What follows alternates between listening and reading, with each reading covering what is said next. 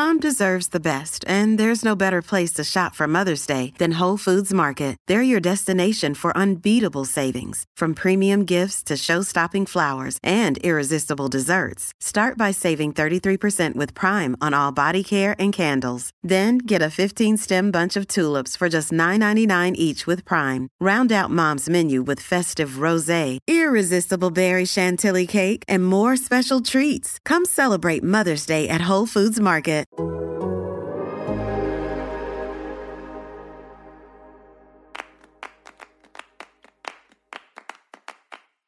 Hi, I'm Alex Abnos from The Athletic. All of the big games of the day are done. Let's look ahead to the next games to take center stage in front of the world. This is World Cup Every Day.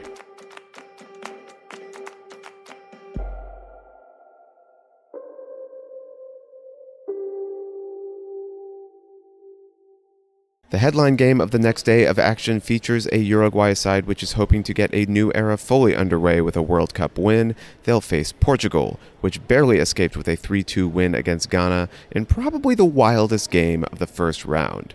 Felipe Cardenas joins the show today to tell us what to expect from Uruguay in this game and what kind of challenge they'll face from Cristiano Ronaldo and company.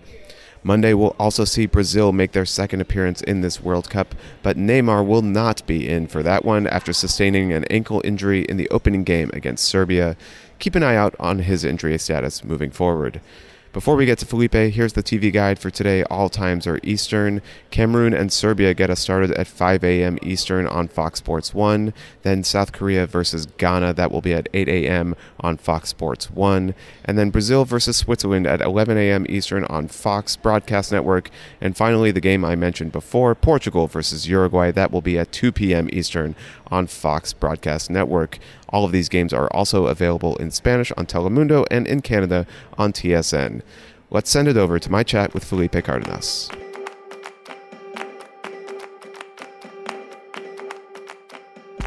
Back with me for the first time in what feels like forever. It's probably only been a couple days. Time moves very strangely here in Qatar. I have Felipe Cardenas. Felipe, you wrote a story in the last round of games before Uruguay's first World Cup match against South Korea.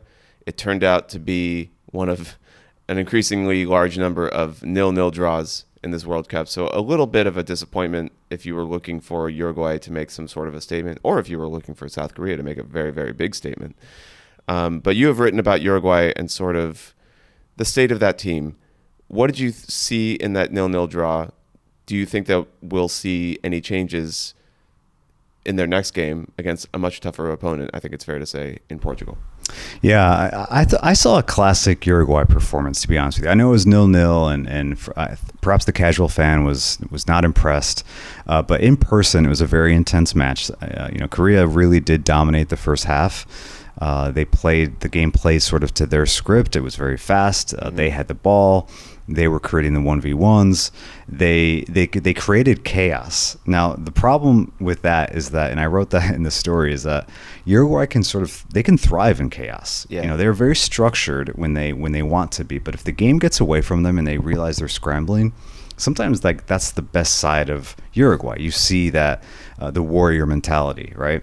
And so that was what we saw in the first half. And remember, this is a new era for Uruguay. It's Diego Alonso's start. Never been an international coach. Was fired by Inter Miami before he was appointed to this job. It's crazy. Pretty amazing, yeah. Okay. To get fired from an MLS job and then go straight from that to managing a World Cup level national team in South America of all exactly. And they were on their deathbed in World Cup qualifying. Oscar Tabarez, who was the Uruguay coach for 15 years, couldn't get it done. They lost 4 games in a row, including drubbings to Argentina and Brazil, a loss to Bolivia as well.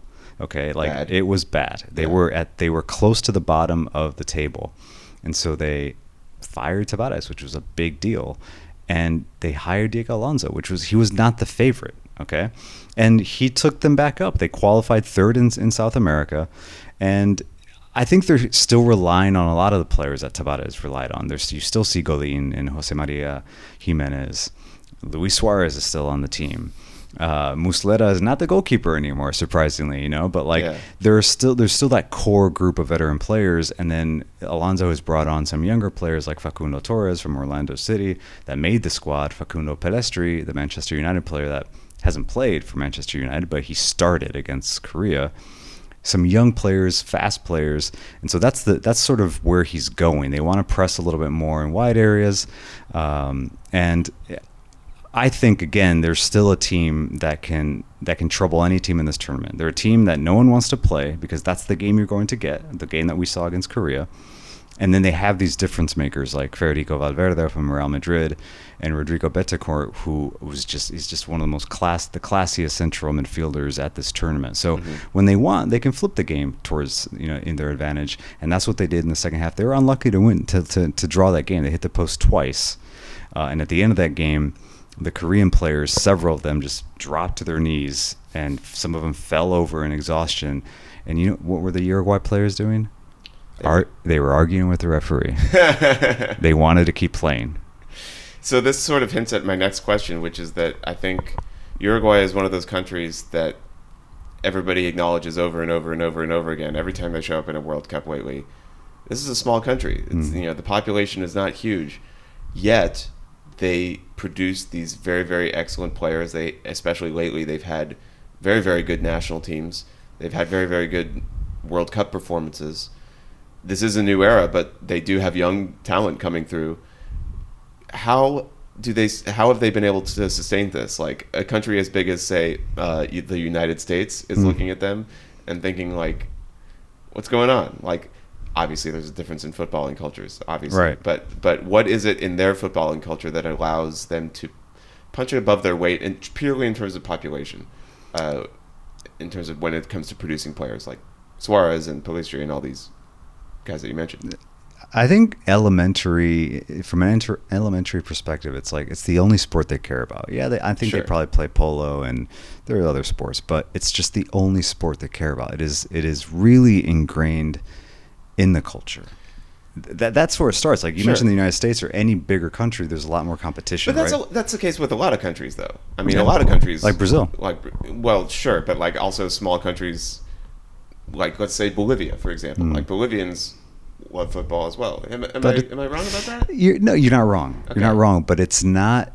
I don't think the level of, commitment to sport is the same in Bolivia as it is to Uruguay. Uruguay, I think it's like, to your point about like being a smaller country, it's like that's what they have. Like that's what they know that they can do well. Maybe economically they do suffer. Agriculturally, they struggle as well, and they need to rely on their neighbors and all that. But they know that like when it comes to sport and when it comes to football in general, like they can compete. And in the story, I spoke with Diego Forlan and Sebastián Abreu, nicknamed El Loco. I spoke to them at a hotel here in Doha, and I brought that up. I framed the same exact question that you framed to me. Yeah. And they just kept coming back to the word competitiveness. Like, we just love to compete. Like, that's what we do. People talk us down. They talk down to us. They minimize us. And in order for us to compete against Brazil and Argentina, they mentioned those countries several times. It's like it's almost like they're neighbors. Yeah. They would say like, maybe we don't have as much as them, but what we do have is enough, and we can compete. And there are a lot of cliches. It's 11v11 once we get on the pitch. But again, they sell out in every game, and they make it difficult for opponents to beat them. And again, that is what you're getting. In South America, everyone knows when we play Uruguay, it's going to be a battle. Now, Forlan and Abreu both told me like that there's a stereotype about like, oh, Uruguayan we're just aggressive players, and all we want to do is fight and battle. And he said that their competitiveness has taken a negative spin, and not because it's something they did, but they feel that that's been the narrative. And they don't believe that's the case. They just are fiery competitors, and if you talk down to them, you're going to get their best. Remember 2010, that team could have been in the final. That's right. They could have been in the final. When I brought that up to them, Forlan was still pretty devastated about it. And Abreu too. Abreu was on that side, and that's what they say. Again, a lot of cliches, but they're like, the reason why we made it to the semifinals is because, everyone knew that Diego Forlan was a star. And even me, Abreu, who was competing for the number 9 position, he was like, okay, fine, he's the star, he's going to score their goals. And they had a bunch of good players, and everyone, played their role, quote unquote, right? Sure. But again, that's the collective when it comes to Uruguay. Looking for an assist with your credit card, but can't get a hold of anyone? Luckily, with 24/7 U.S.-based live customer service from Discover, everyone has the option to talk to a real person anytime, day or night.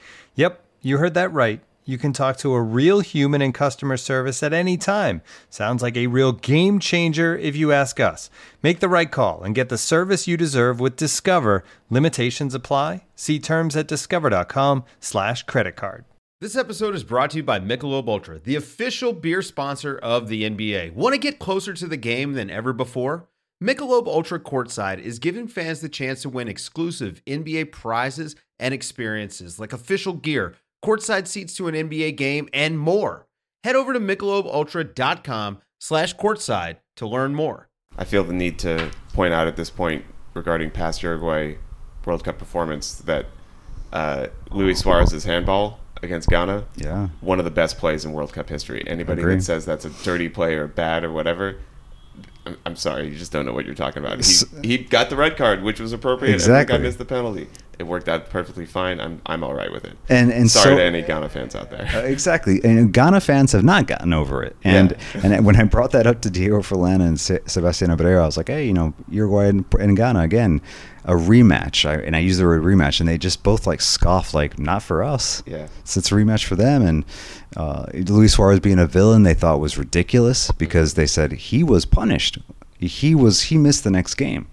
And then they were given a penalty, and they missed the penalty. Yeah. So, they were just laughing at the notion that was, to your point, an unfair play. It was that's football. So specifically with this game against Portugal, are you worried about anything that Portugal can throw at them, namely Cristiano Ronaldo?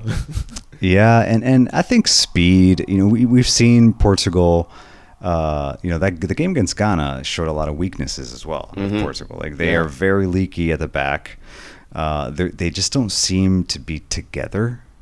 I don't mean to create drama, but there's a lot of drama around that team. They're creating their own drama. They're creating their own drama, and they don't seem focused. It's just not everyone. Some people had them as favorites, and I still think they could be favorites, but I don't see them putting together these 90-minute performances. But they just have so many weapons, and Cristiano is still a player that can, be decisive if he wants to be. Am I concerned about Uruguay No, I think my concern, and you mentioned to this before we started recording, I think we will see changes from the Uruguay side. And it'll be a tough one for Alonso, but I don't think he can start Luis Suarez again. He started Suarez against Korea. He started him along as the number 9 with Darwin Núñez as one of the wingers and Palestri as the other winger. And Núñez ran for his life the entire game. It was a tireless effort. The problem is he missed a sitter. Yeah. And if you're a Liverpool fan, you're probably rolling your eyes and saying, what's up with this guy? Again. Yeah. He's not a finisher. So that's why he's not starting at the 9. But I believe, and I've spoken to other journalists that watched that game, Alonso should probably start Cavani. Cavani looked pretty good. Yeah. He was, very, he was tracking back, running hard, got in dangerous positions, and Luis Suarez just looked like he couldn't do much, but he is a finisher. So that's the conundrum. But I do think it may work out in Uruguay's favor if you start Cavani first and then perhaps bring on Luis Suarez when the game is a little bit more under control.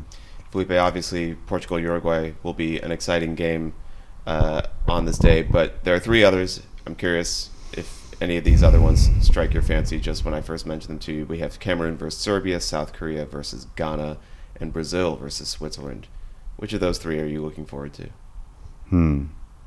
Obviously, Brazil-Switzerland has been billed as a big game.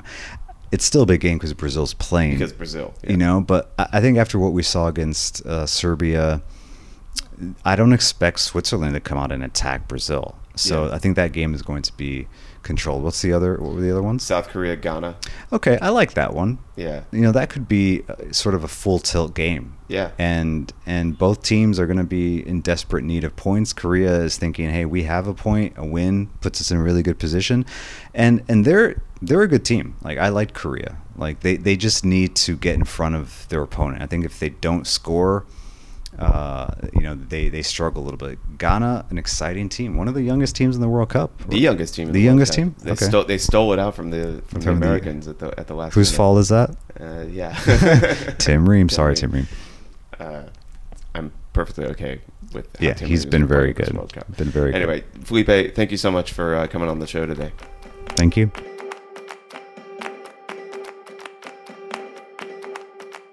Thanks so much to our wonderful producer, Mike Zimmerman, for putting this and all of our shows on this feed together. I'm Alex Abnos from Doha. Enjoy all the games, and we'll see you tomorrow.